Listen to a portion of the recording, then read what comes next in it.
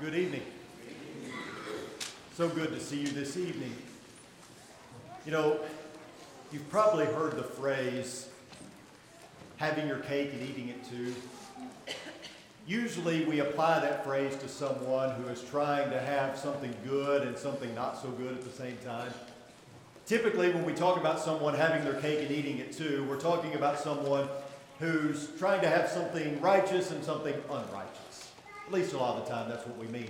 But you know, the truth of the matter is, there's many of us who try to have our cake and eat it too, and not so overtly bad versus good, things of that nature. It's kind of like the person who's running on a treadmill while eating an ice cream cone, right? They want to be fit, but they want the junk food as well. By the way, I was at the gym not long ago, and somebody was running on the treadmill, and in the Pringles container holder there, they had a water bottle. Isn't that silly? But anyway,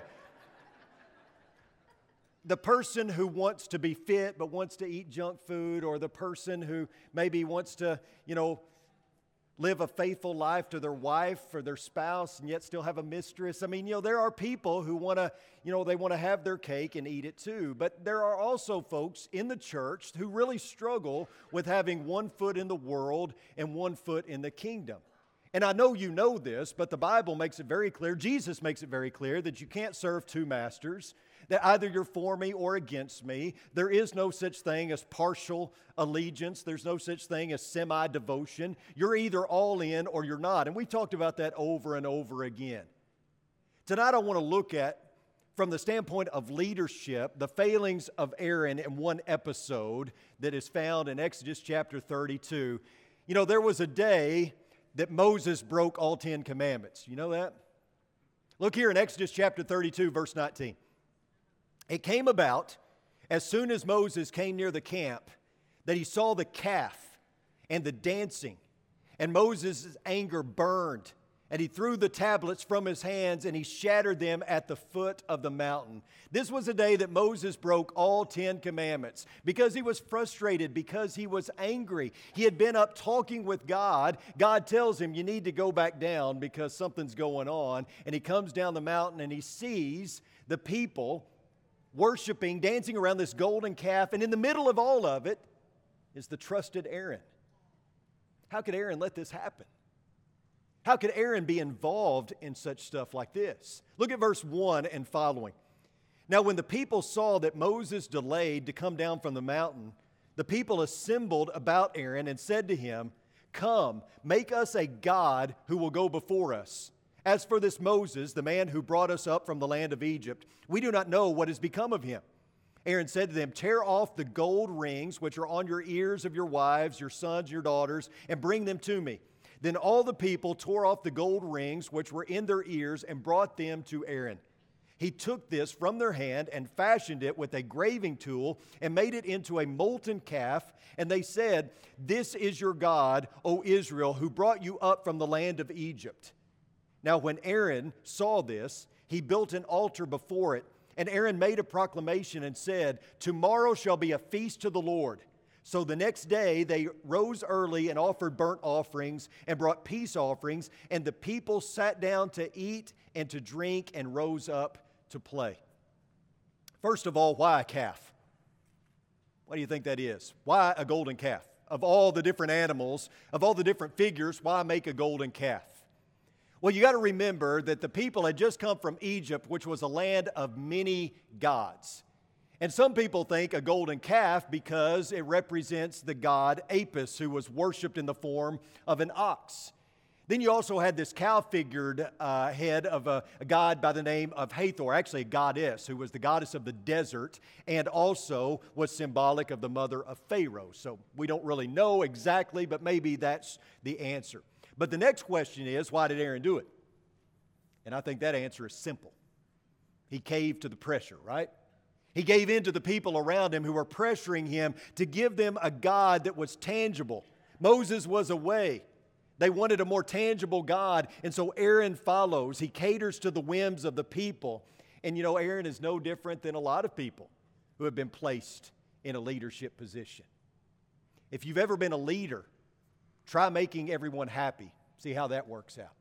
Doesn't go very well for you. But Aaron catered to the whims of the people. He gave them what they had asked for, and obviously it didn't turn out too well. I believe, and you can disagree with me if you want, that's okay. But I believe that there are two main areas. This is the part you can't disagree with. There are two main areas in which we have to have good leadership. That's in the home and in the church. Here's the part you can disagree with me on. I believe that a lot of our ills in our society can be attributed to a lack of leadership. And I believe that the dismantling of the family structure has a lot of contribution to the ills of our society.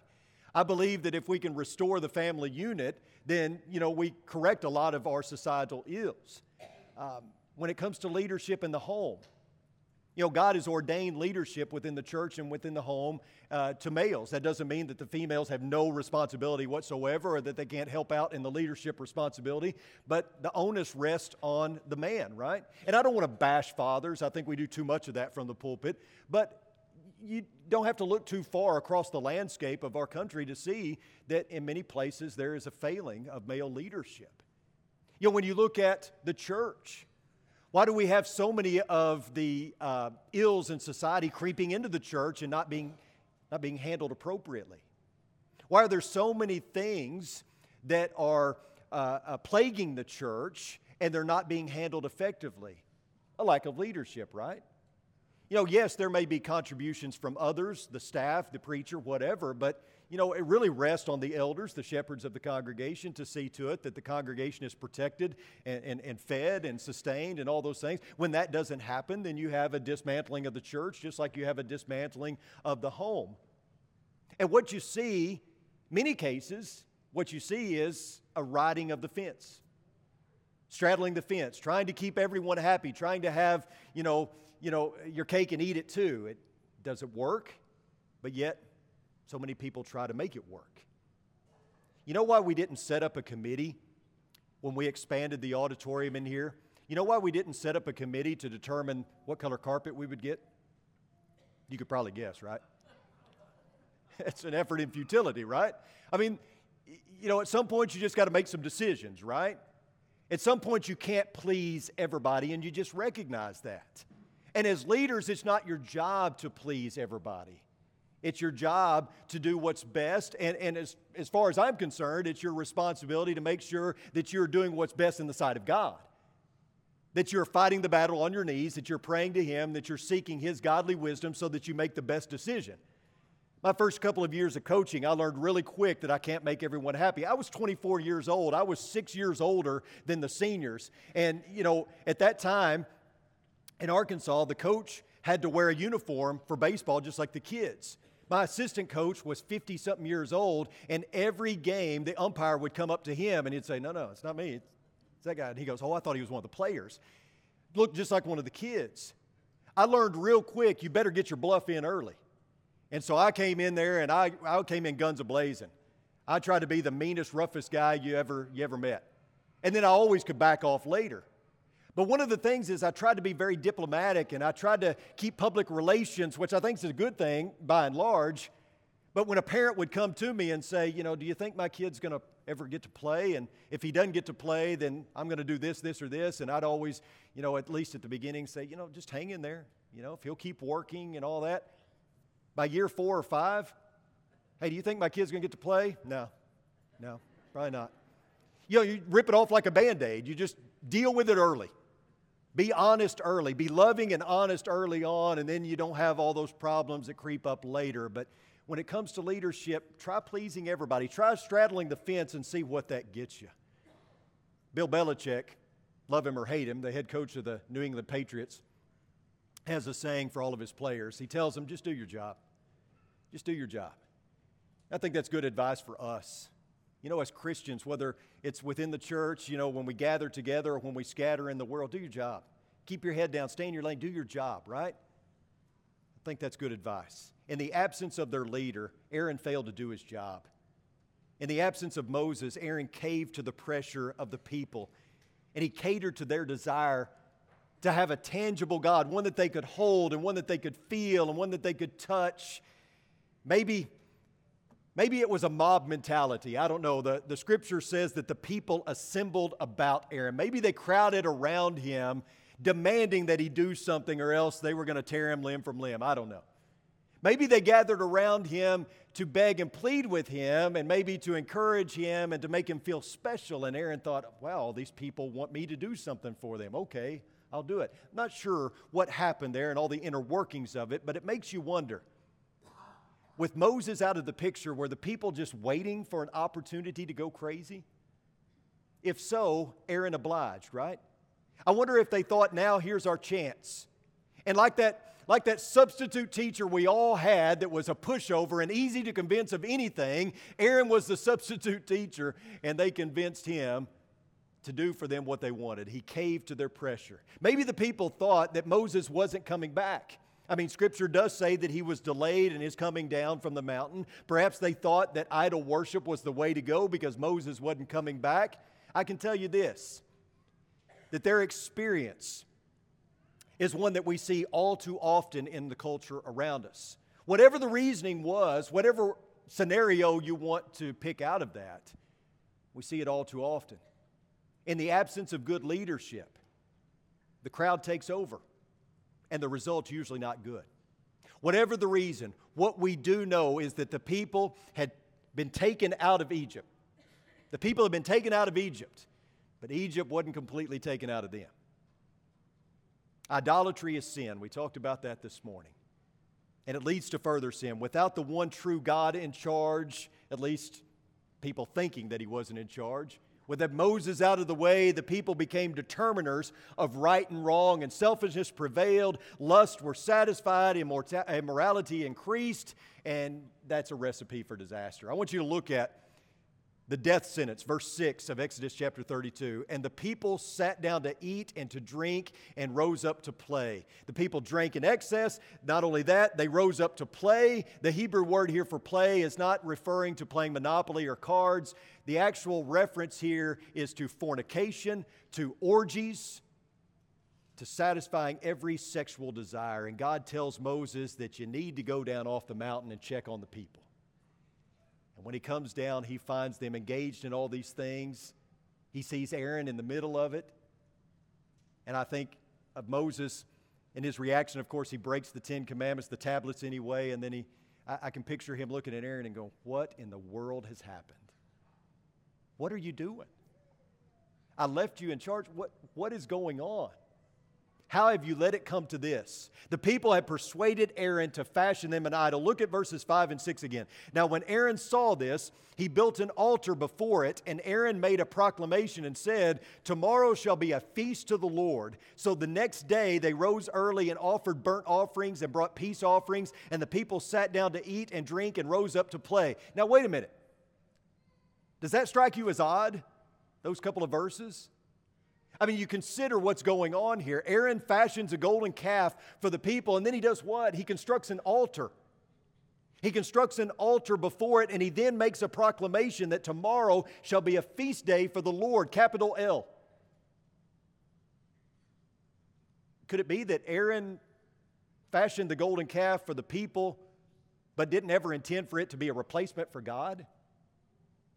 Could it be that Aaron's trying to keep 1 foot over here and 1 foot over here? He's trying to please the people, but also trying to please God? It sure seems that way, doesn't it? That Aaron fashions this golden calf for them.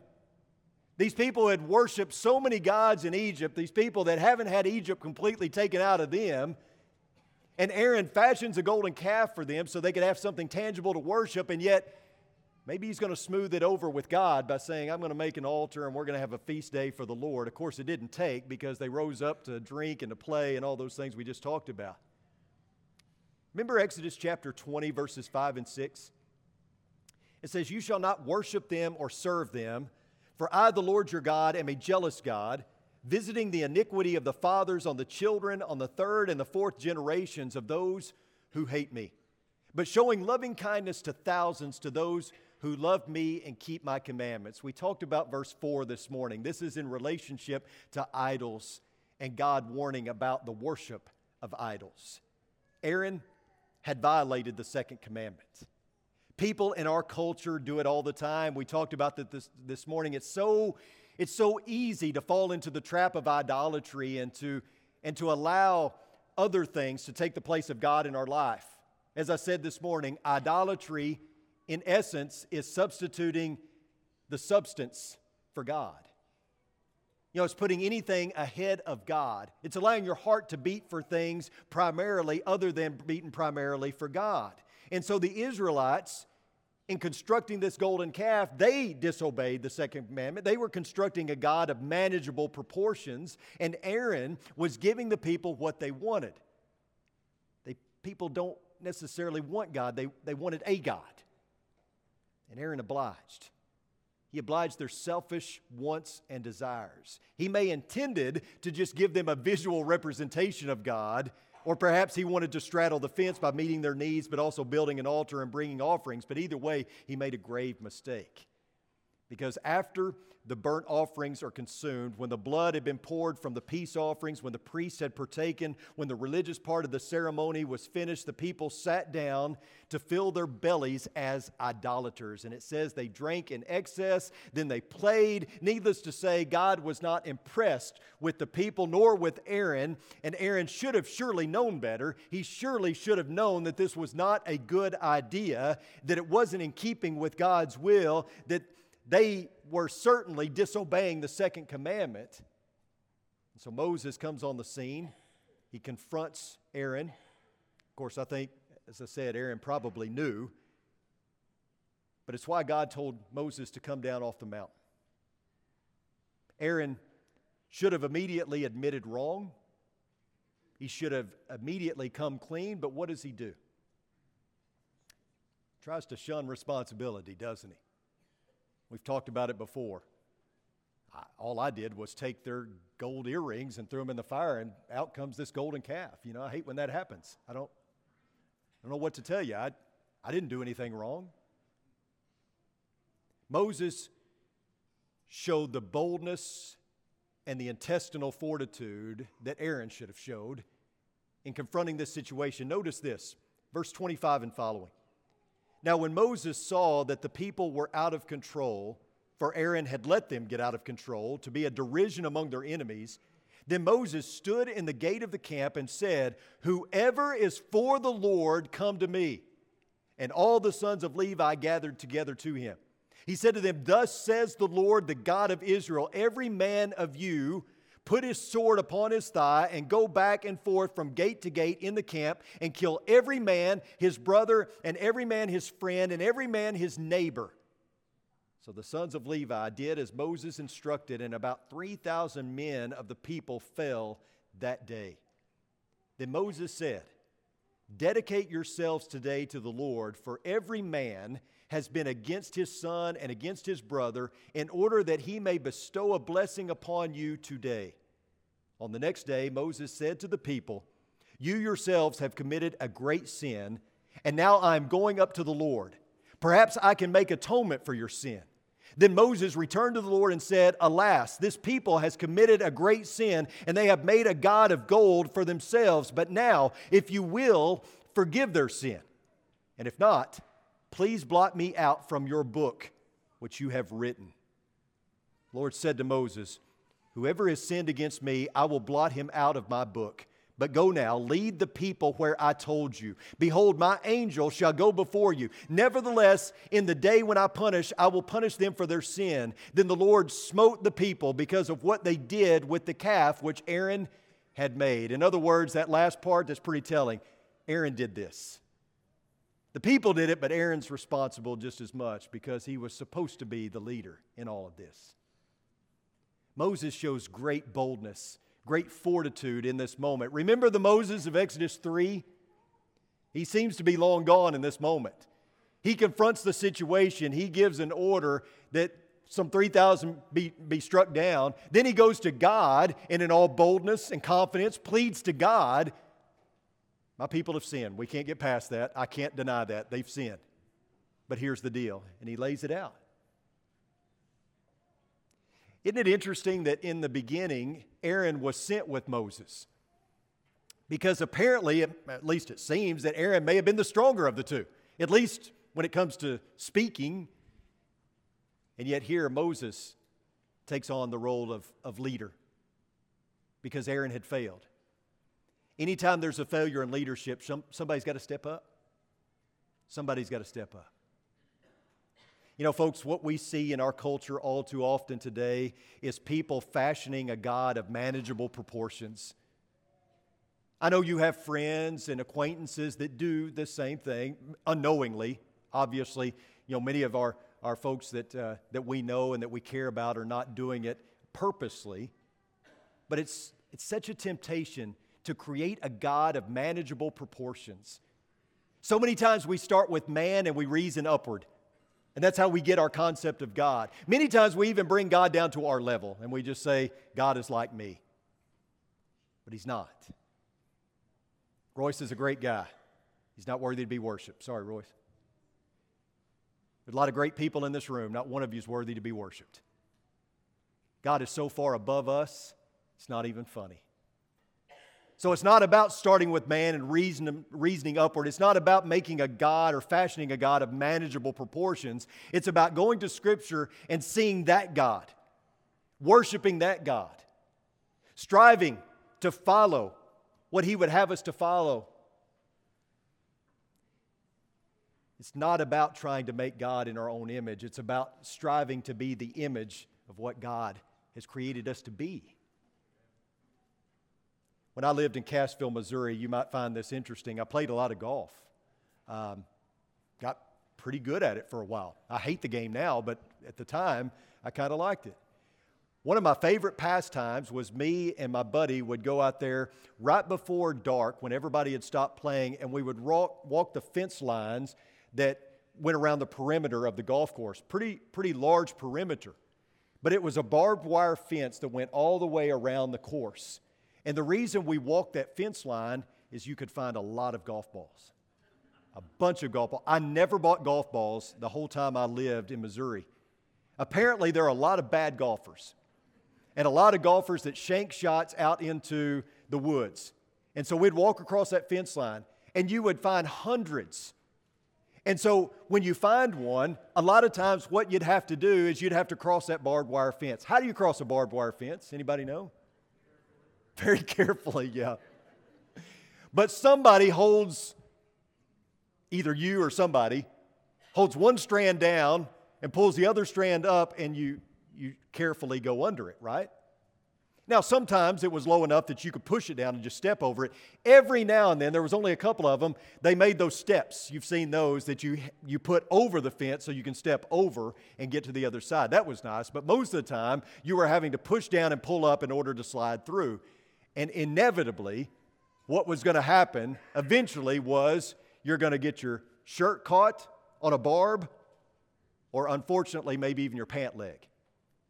And what do you do then? You very carefully have your partner either remove your shirt or unhitch your pant leg so that you don't cause a rip or a tear, right?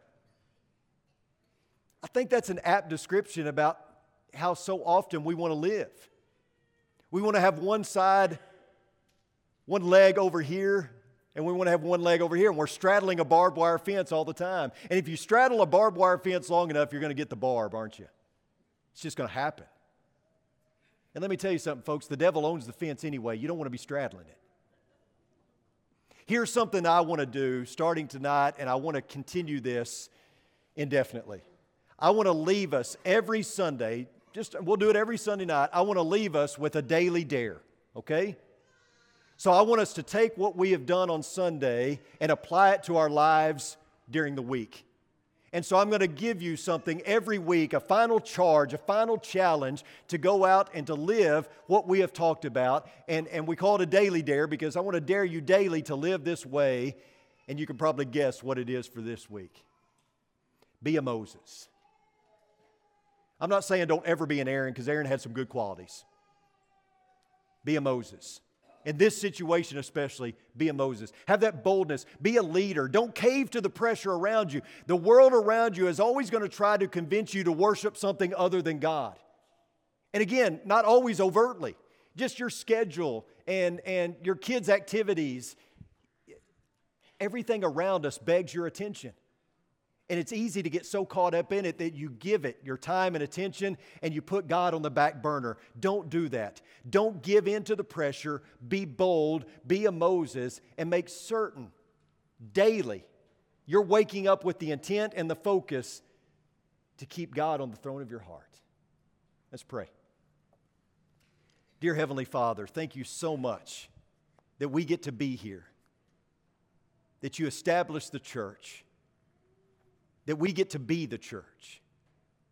Thank you that we have each other to rely on, and thank you so much that we have you to look to.